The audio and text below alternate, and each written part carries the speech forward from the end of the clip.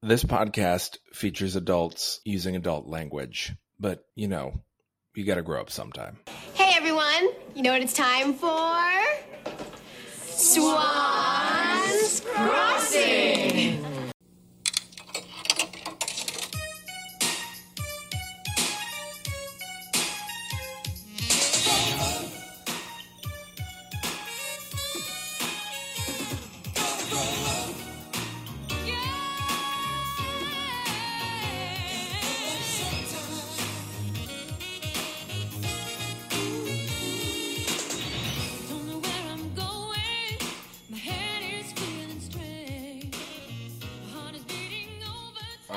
I'm so ready. I woke up in a cold sweat at 3:30 this morning going, I forgot to watch the episode.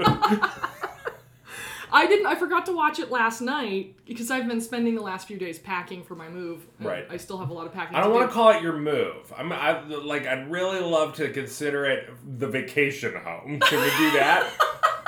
I was packing for the vacation home. I think we can say that because I'm sort of considering the house we own now the vacation home. Okay. This makes me sound like a rich people thing. Like Yeah. I should live in Swans Crossing, perhaps. You're a best-selling author. You should be able to do some rich people things. I mean, yeah. I'm not gonna... Yeah. That's true. Come on. By the way, it is now October 1st, and this is season 6 of Gotta Grow Up Sometime, a Swans Crossing retrospective. Today, on October 1st, I have a new book out. So if anybody would like to check it out, it's called The Fire and the Ore, and the pen name is Olivia Hawker. That's my pen name I write under sometimes. Go check it out. People are liking it so far, and I hope you will too. I hope so too. Yes, thank you. Go buy it. Go buy Libby's book, everybody. Give me more money so I can make better podcasts. I can't believe we've been doing this since, when did we start? April of 2021? Yeah. Oh my God. Yeah. Because we were still mid-pandemic. Yeah, we had just gotten vaccinated. Uh-huh. Oh boy. Uh-huh.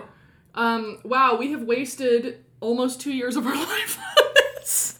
Now, Libby, so a couple things. Okay. Thing number one. This is the final season. Yes. We are in the last gasp, and I can't wait for our retrospective on our retrospective podcast. A meta retrospective, if you will. If you will. I think we should encourage people to send in questions. Oh, that's a good idea. For the retrospective, for the final episode, before whatever final episode is your advertisement for whatever your next podcast is. Yeah. Because I'm assuming you will put that on our pod stream. Probably. That will be the last episode. Yes. But for whatever the recap, the final recap episode is, I would love listener questions. Oh, that's a good idea. Okay, I'll do that. I'm gonna, I will get that all set up, and I will actually check the email, because no one has used our email address, which is understandable. Right. Because we only have 50 listeners, and they have no reason to contact us ever. Right. But it is very funny to me, though, that we have an email address and people contact both of us on social media. Yeah. that's the way it works. rolls. Yeah. But yeah, I'll set something up about that, and I'll get details for next episode, so you guys can ask us all the questions you want to know about Gotta Grow Up Sometime, a Swans Crossing retrospective. I'm Libby Grant. I'm Nathan Kessler-Jeffrey. You see that segue? That was very good. Smooth as hell. Yeah. We watched This is our longest intro ever. It is our longest. Since the original hour and a half long pilot podcast. Oh, it was too long. It was too long, but that's fine. We had to set up the whole thing. Well, here's the thing. In your next podcast, I think you just want to string out that setup information over a couple of episodes. That's my advice to you. It's probably going to have very little setup information because sort of the thing about that podcast is going to be that I don't really know where the podcast is going. Great. I'm just going to let it shape itself over the course of many conversations with a variety of storytelling people. I love it. Let's talk about this story. Let's do it. This was episode 3 of Swans Crossing. Episode 53. If you try to start me over at the beginning of this damn series, I'm going to. Don't you do this to me. Oh my god. Oh, okay. We gotta go over your predictions from the end of last season. Yes. You predicted that we would keep the hospital set because Callie would now be in the hospital. Sadly, that was not the case. Nope. We're done with the hospital set. Just Okay, all right. And that was actually one of my predictions for this week, was that we would not see the hospital set again. You are correct about that. It is Crushed it. no more hospital. You predicted that Sandy would pester Owen about Mila singing in the concert. I mean, not exactly, but Not like 25% of that. Sydney would deliver the other poem to Mila and would try to make arrangements for her to meet Chandler. Not exactly. I mean, I'll give myself 50% on that one. Yeah. And Barrick would try to get the rocks back somehow, and JT would figure out they're from the blast site, and maybe that's what they need to keep working on UB2B. I mean, Barrick does make some attempt to get the rocks. A play for the rocks. Another 50% one there. A play for the rocks. For the rocks. This sounds like the worst off Broadway play, like one person play. Yes. And literally, you walk in, you're the only audience member, there's one actor, and every other seat is taken up with a rock. Oh, someday I have to tell you, speaking of terrible plays, someday I have to tell you about the very first play my performing arts high school ever collaboratively wrote together. It was so much worse than even what you're imagining. Okay, great. Okay. All right. We open on a replay of the moments at the end of the last episode where Barrick goads Callie into climbing the obviously rigged ladder. The first of what will turn out to be many, many, many minutes of already seen footage. This is the episode of 1,000 flashbacks. Oh my gosh. So, we didn't talk about the thumbnail. Did you Yes. Okay, so we get I actually like this thumbnail very much. It's a close-up on Sydney, and because it's so close on her, it's difficult to tell a lot, so you have to make some guesses based on context clues. From the background, and the fact that Sydney's hair is wet, I thought we were probably at the Swans Club pool, and given Sydney's intense expression, I was guessing Garrett had apparated from one of the cabanas again and given her a fright. The only other thing that I want to say about this thumbnail is that because we are so used to Sydney's hair being on point all the time, the fact that it is wet and bedraggled in this shot makes her look like the girl from the Ring movies. She does not actually look like that, but it's the contrast to what she normally looks like. Oh, can you imagine? You pop the video into your VHS, you start seeing Sydney climb out of a well and come toward you. She gets right up to the screen, but instead of reaching out and grabbing you with her creepy corpse hands, she just tells you that you have to come to the meeting for the stage committee. Horrifying. Well, anyway. The title of this episode is The Ring. Before you die, you see the stage meeting. Oh my gosh. We see Callie fall again. Oh wait, we're back in the episode now. Yeah, Sorry. yeah, okay, great. Just listen. Also another great. Before Callie falls again, I want to point out that the reason Barrick gives for not being able to get the oil pan is that he and Jimmy have greasy hands. In a shop, who cares? Who cares when you're getting the thing that picks up the oil? Right? It's ridiculous. Get out, Garrett. It's not like you're about to handle the interior of Sophia's car. Right. That's dirty. Okay. I miss her. Is she ever coming back? I think she does appear once or twice more, briefly. Great. But Jeez. We would never have enough of her. She's so great. Salty red fish. Salty red fish.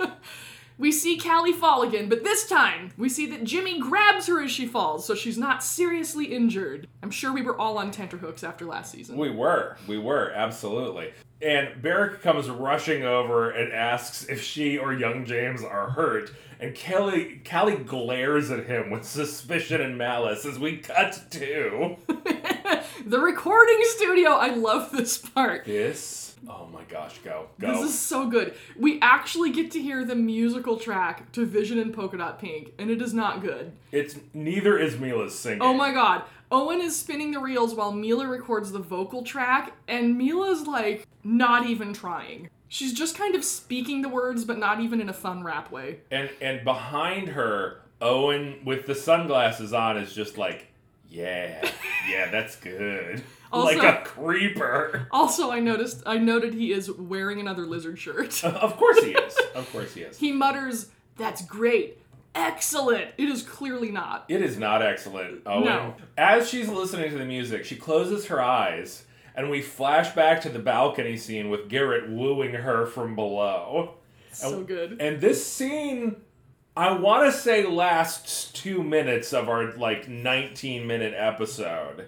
It feels like it. It finally ends when Garrett starts blowing kisses. We crossfade back to Mila jamming out to the music in her headphones. So good. We cut to outside Swans, where Sandy is frantically marching up and down the sidewalk, going over the lyrics for Vision and Polka Dot Pink. She is in agony because this song sucks so much. Yes. She flops on the bench and groans, "Me sing back up to this?" Yeah. We feel you, Sandy. This is no talking sweet as honey. I gotta say, we need an adjective that is the opposite of slaps. Whatever the opposite of slaps is, that is what this song does. Pats. Pats. This song pats. This song gently taps. Only taps. We cut to the pool. Two extras are having an animated conversation. A pool boy wearing a typical country club uniform, and the most 90s looking young woman of all time. Yeah, this is my favorite extra. The guy who's constantly doing stuff in the background. He's got it, man. Oh. He's got it, nailed down how to make it convincing that you're having a conversation without actually saying anything. Yeah, which is good because the pool water makes so much damn noise in this episode that you can't hear anything. So, we'll get to that in a minute. Yeah. Sydney wanders out of the locker rooms looking despondent, wearing a royal blue one-piece. Despondent is so good. I guess this is how you know she's bummed out, because she's not in a bikini. Yeah. It's her morning bathing suit. It's her morning bathing suit. Oh my gosh. My notes say Garrett lurks in the pool like a crocodile on the Nile, eyeing his prey with his eyes scarcely above the waterline. True story. True story. Sydney sits down at the edge of the pool, and Garrett immediately, like Jaws, comes and grabs her ankle.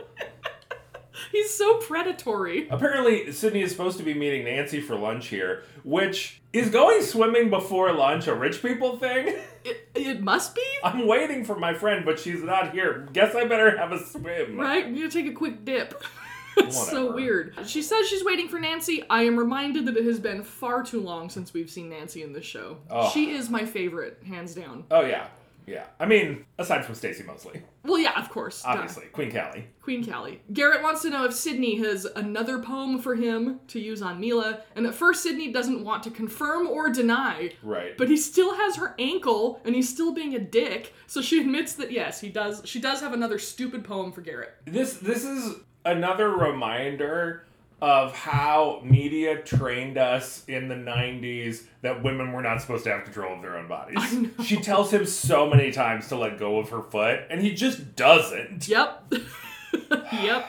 Garrett says he wants Chandler and Mila to have another meeting that very night, and after tonight, he won't be needing Sydney anymore. Then he pulls her into the pool like an absolute jackwad. I am realizing, this scene made me realize something about that bothers me about the pool scenes, other than the loudness of the water, which we're going to get to in a minute. When you're in an actual pool, outside, there is one light source, the sun. In this studio, there are dozens of lights overhead, all reflecting off of the surface of the water into the camera, and I've been wondering why I hate this pool so much for pretty much the entire series, and now I know why. It's because it does not look in any way realistic. That's true, it doesn't. This is something only a professional theater man would notice, for sure, but I'm glad you noticed it. But you can when you go back and watch, you'll see there's all of these different light sources shining out into the pool and reflecting towards the camera. Yeah, it is which makes very it dazzly, irritating. in a very distracting way. Very irritating. Okay, sorry. That's alright. We cut to the theme song. When we're back from commercial, it's the Tool and Die, where Callie is sitting on the workbench while Jimmy gently prods her leg. Checking her leg for tender spots. Right, Have we considered the possibility that Jimmy rigged the ladder so he would have an excuse to feel Callie up? I mean, he was right there when she fell. Looks like her ankle is sprained. Barrick goes on and on about how the rung wasn't welded, and he's talking about it so much and so loudly, that methinks the creeper doth protest too much. Nobody welds a joint in the middle of a ladder rung, Barrick. You fucking turd. Oh my god, Barrick, what on earth? He tries to get Jimmy interested, and Jimmy pretty much yells at him to shut up, which is nice to see. Barrick walks over after a quick examination, says he doesn't think Callie's broken anything, to which Callie goes, "What, are you a doctor?" And of course. Of course Barrick is a doctor. He's got some history in medicine. He says he had a year of pre-med. Dude, that doesn't qualify you to tell whether a bone is broken. Your first year of pre-med is like memorizing anatomy and getting basic chemistry down. Come on. I wouldn't know. My mom did pre-med, so I remember it. I just cannot, I tried to avoid all of the science classes that I could once I got to college. I was like, if I'm paying for things... Good point. Barrick goes back to working on a motor as Jimmy helps Callie start moving toward the booth house to put some ice on her ankle. And as they're walking out the door, Barrick tells her he wants her help finding his missing rocks when she's back on her feet. To which she does not respond. Yeah, she and Jimmy just, leave. They're like, whatever, Barrick. We cut to the library. I love this scene. This scene is so cute!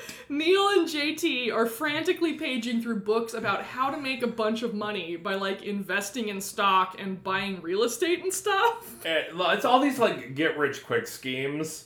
And Mr. Han is there providing these books to them, noting that this really isn't their typical reading material. I know, I love it. He does find a book called How to Make $1 Million and Never Pay Taxes. Who published this book? Jeff Bezos. Yeah, I guess so. Han notes that the boys have shifted their interests significantly. JT admits they're out of money, and they can't put their love of science to work if they don't have funding. So, Mr. Han, in the cutest moment of altruism we have seen this entire series, gives them cash from his own wallet. And it's 4 crumpled $1 bills. It's really cute. And the last one is he's really deciding, can I part with this last dollar? Oh my god. Mr. Han! And these rich-ass boys with trust funds take this elder's money, and they're like, okay. I mean, at least they do look a little humbled by it. They're oh, that was nice. But this still. Dude making a librarian's salary. Yeah. Jeez. It's bad. We cut back to the pool. Garrett is floating like an aquatic lord on the floating... Floating like an aquatic lord is also a very good title for this episode. On the floating deck chair contraption, while one of our beloved inflatable swans sails past him in the background. Sydney is floating beside him, trying to convince him to slow play the poem Chandler thing, because the longer you make a girl wait, the more she wants you. And Garrett smirks. That's something we both know about, right? This one is going to be different. He's going to try being nice to her. Good plan, Garrett.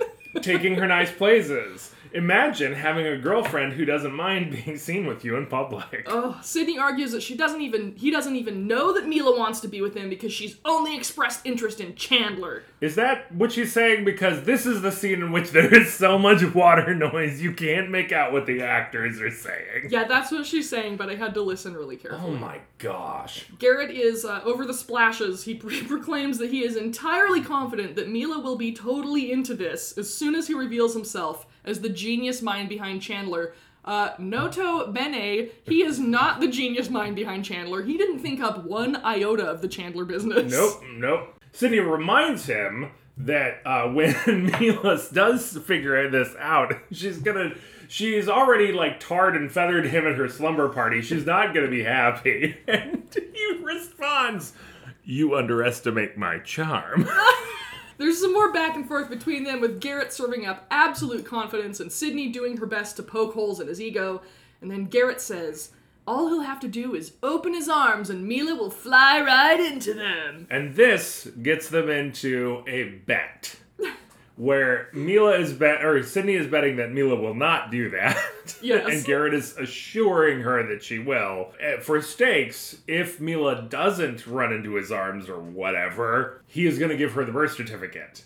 But if she does... he's going to keep it indefinitely. Keep it! So I don't understand why Sydney agrees to these terms. She has already fulfilled her end of the bargain. Yeah. Like, she came through on all this. She gets the birth certificate. He has already told her that when Mila is his, she's gonna Yeah. get the birth certificate back. So why does she, like, allow him to renegotiate now, and especially on such terrible terms? A Rutledge would not do this.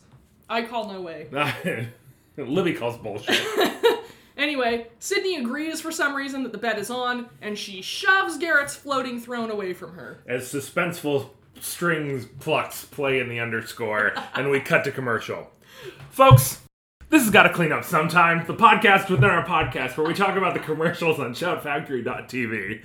Now, historically, we've picked on the commercials which are a bit odd, perhaps lacking in production quality or advertising a product like Texas Pete's using John Williams-esque fanfare. However, today, I want to discuss the pretty well done commercial for the Wendy's Breakfast Baconator. Have you seen this one? No. This is so good. Okay. A gentleman sits at a Wendy's table, breakfast baconator in one hand, talking about how much he enjoys it. Given all the bacon, he calls it the greatest breakfast sandwich of all time. Which is, I gotta be honest, a pretty bold statement. Next to him sits this skinny white Wendy's employee, still wearing a uniform and holding his own breakfast baconator. There's no response to this breach of quick service protocol.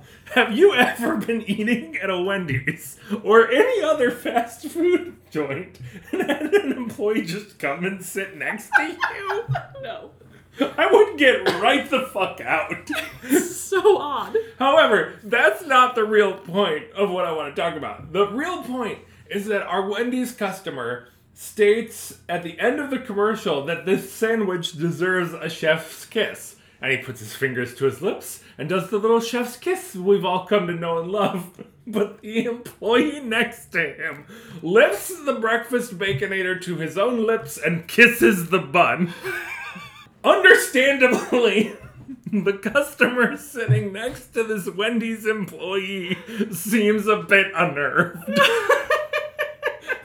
Like, are the Wendy's employees kissing every baconator that comes out of the kitchen? We may never know. This has been Gotta Clean Up Sometime. I'm glad Gotta Clean Up Sometime is still with us in season 6. I'm just sad that we haven't been able to do more on the Bounty commercial because it has been retired from circulation. Although maybe we said everything that needed to be said about that. That's probably true. I am somewhat notorious in writers' spaces online for insisting that people should not drag out series forever. You have to know where your story ends, and you have to end it with confidence, because leaving them wanting more is always better than letting something trail off into a hideous oblivion. So anyway. Star Trek Deep Space Nine. What? Don't ever let Paul hear you say that. He loves DS9. I think, yeah.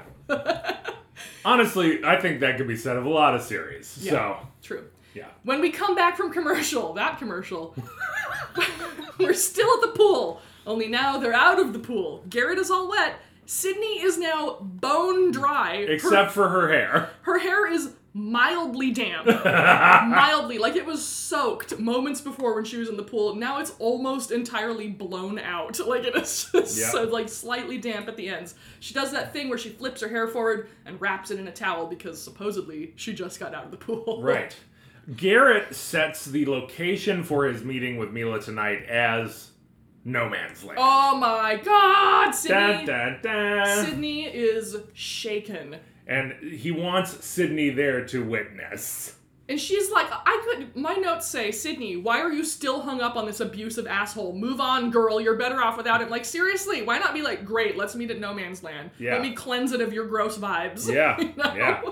We get a flashback to the time Muffy had the sweet hole patched up.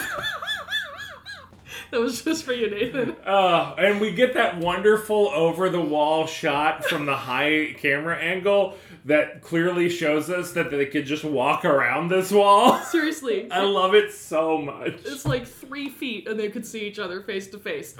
We cut back to the present and Garrett tells Sydney to have Mila stand where Sydney always stood, next to the crack. The crack.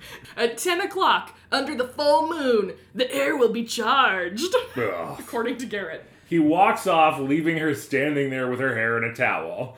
Nancy and Sandy walk up. Oh my God. And I want to talk about this shot for a second. Yes. Because Nancy walks up in her blue blazer, all proper as usual, and asks Sydney what she's doing there. Sandy walks up right behind Nancy and then turns her back to Nancy, facing away from Sydney in the most obvious passive-aggressive display of ask me what's wrong I've ever seen. It is so good. She's like back to back with Nancy, arms folded. It is so, I love it. It's the most petty, like, 7th grader thing you can imagine. It's so good. Sydney points out that she and Nancy were supposed to meet for lunch, and Nancy exaggeratedly tells her she totally forgot. She seems to have intentionally stood Sydney up after Sydney's missed 5 appointments with her. But who's counting? I hardly noticed. Nancy's hair is on point in this episode. Of course. It looks real cute. It does. And Sandy and Nancy are off to lunch. Sydney tries to join them, but Nancy says don't bother because they've already ordered, and Sydney will only have appetizers while they're already on dessert. And Sandy offers a very pointed, we're having a conversation about friends. You wouldn't understand. So Sandy and Nancy freeze Sydney the fuck out and wander off to enjoy their Waldorf salads and shrimp cocktails. We cut over to the booth porch, where Jimmy is carrying Callie piggyback and Callie is begging to be let down. He finally plops her into a chair on the porch, and as she gets her coveralls off, they discuss the suspicious circumstances of the ladder giving out. Jimmy knows the ladder must have been rigged. He just can't understand why. And Callie says, she thinks the ladder was meant for her. He doesn't understand why Barrick would want to hurt anyone, especially Callie, and gets in real close for a smooch. Right, he just goes for it in the middle of this conversation about Barrick attempting to murder Callie. You're injured, let's make out. Just before their lips can meet, JT and Neil appear in search of Glory, and they seem to understand they've interrupted a makeout sesh. This awkward, silent moment is gorgeous. Like It is the camera cuts from Jimmy and Callie being awkward to JT and Neil being awkward, and it lingers. And JT has the best oh shit look on his face. It's He's so like, good. What? I just interrupted kissing. I'm the only one in the show who's gotten a kiss. Cut to a sidewalk in some town that's clearly not Swan's Crossing, yet we're supposed to believe it is. Yeah, go ahead, sorry. After the artificial world of the sets, it's jarring to see the side of a real, actual, functional building. This has got to be the side of the soundstage. Oh, it has to be. It's just like concrete wall, Yeah. like gray wall, in front of which is walking Captain Baldy in a tracksuit.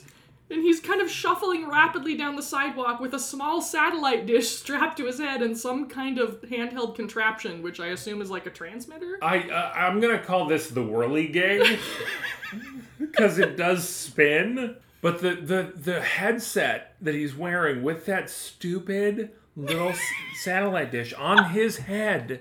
I mean, it's seriously, it's like a live action Inspector Gadget.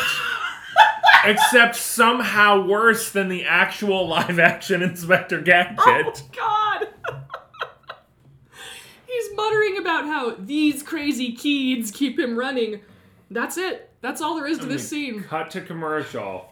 And when we come back, we're in Mila's room. I love this scene This, so much. Of course you do. Of course you do. You weird, like, montage-loving psychopath. I love a montage. I can't help it. Where Mila is on the phone with Sydney, having just got the news about the meeting with Chandler this evening, and as she lays on the floor, she looks up at the empty picture frame which has housed Garrett's photo and Billy Gunn's photo, and is now blank. And Libby, what happens? She sees a flashback of every time she was ever humiliated in Swan's Crossing, starting with her falling in the water on the 4th of July celebration, going all the way through the Tutu Loves Mila video, her cake exploding, that time Nancy told her to wear the wrong colors to the ball game, the time at her slumber party when Sydney exposed Garrett's duplicity, all the way up through ending on her memory of talking to Chandler in the darkness. She pops up on her shoulder, on her like elbows from laying down, and she smiles and says, "This time it's gotta work out for me." I admire her optimism. Man, good on you, Mila. Cut back to the booth porch. Callie says Glory's off shopping with her mom, and just as JT and Neil are about to take off, Barrick shows up with one of his mysterious paper bags. He, like, tromps through Glory's bushes, which is one of my favorite things about this. Like, nobody comes onto the porch that way. And he asks how Callie is doing. I can't imagine it's been long since they left the shop. Right, like maybe 10-15 minutes tops. Most. He hands her a paper bag, and she asks if it's cotton balls or ice cream and glares at him. She opens the bag. It's ice cream. Barrick notices the boys' get-rich-quick books, asks them about their funding situation. Then he heads back to the shop, delivering this line as he leaves. Enjoy the triple ripple! He hits the P's in triple ripple so hard, you can feel the shockwaves through your speakers. It is so odd. It makes it sound menacing. It's like, clearly that ice cream is poisoned. Obviously. The camera tilts down to the other side of the bushes where the Baldy is monitoring them with this insane whirligig contraption, and he says, triple ripple? Stupid. We cut to Sydney's room. From above, we see that she's sprawled on her chaise, staring up at the ceiling. The princess phone sitting next to her on a small table. And we crossfade to what I guess is the inside of her head right now? Yeah. She gazes at the ceiling. Multicolored lights, rope lights hang from above, and these enormous 3-foot cube dice are stacked in small clumps as she looks around and ominous music plays. And it's like dark green and misty, so you know it's like inside her thoughts or whatever. She approaches the only other object in the set, an old-timey slot machine, a one-armed bandit. A one-armed bandit with, I want to make sure we note, 3 swans on the top. Yes, just in case you thought there would not be swans, there are swans. There are plenty of swans. She says, to Mila's I win, to Garrett's I lose. I don't know what the 2 thing is about, but I don't get it either. But she pulls the arm. The wheels begin to spin, and what comes up? 1 Mila, 1 Garrett, and a Sydney between them. Ah! The camera zooms in on the picture of Sydney on the slot machine, and we get a double doom sting.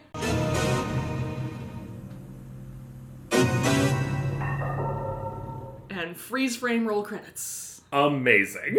So good. I love the ending of this episode. It's just, it really leaves you wanting more. But that really, we got 5 new swans this time. Wow. So we got the one in the credits, we got the one in the pool, and then these 3 swans on the top of the slot machine. Damn. One of which I think is like supposed to be for the coins. Yeah. There's 2 that are decorative, and then one that is like the coin slot. Yeah, like you put your coins in the swan's butt or something. Yep. Like you do. Like you do. It's definitely a rich people thing. For sure. Who was our psychopath of the week? I think it's Garrett. It was definitely a toss-up between Barrick and Garrett, but I have to go with Garrett this time, too. Yeah. The lack of any willingness to allow Sydney her bodily autonomy is really troublesome. Yeah, pretty creepy. What are your predictions for next week? Well, I think we finally get a scene back in the cafe, the soda shop.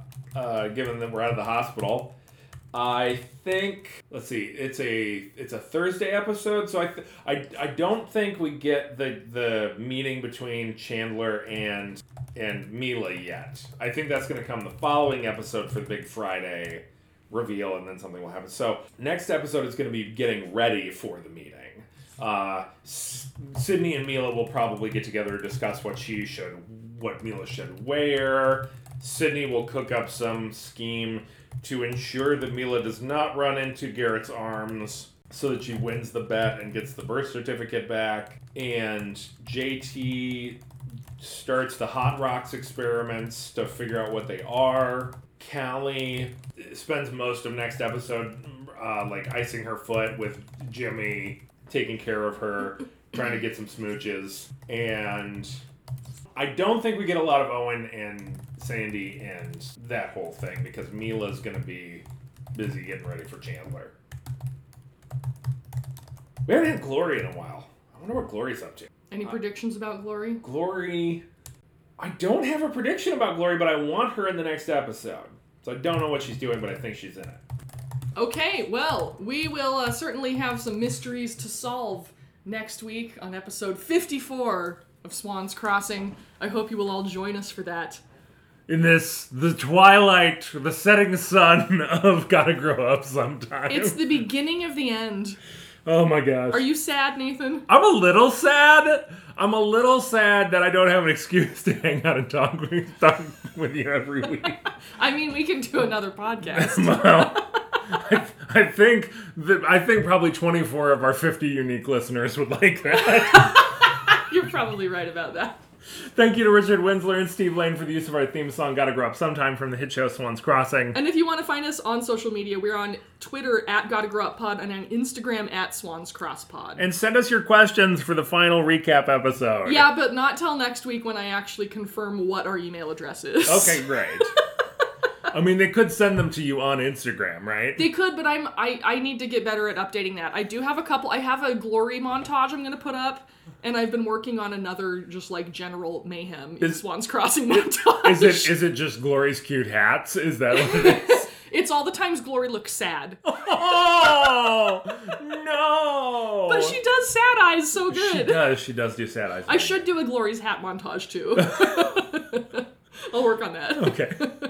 I'm not trying to put extra work on you. No, it's all right. I have nothing else going on in my life. You're moving to a vacation home. I'm moving to another country, but that's fine. No! That's all right. I'll be back. Well, thanks everybody for listening, and until we can see one another again. Oh wait, I know. Until we see each other again, friends, may you evade all the predators in the pool.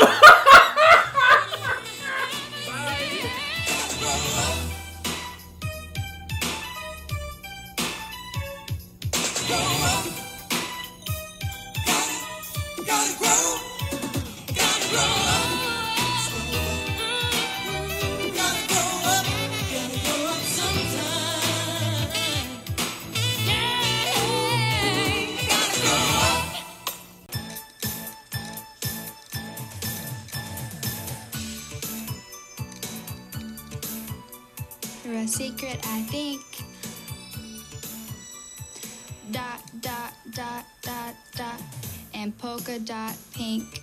Yeah, it's great. It's excellent. Dream so sublime, and hot pink time from your dot to your dot. I draw the line. You outshine.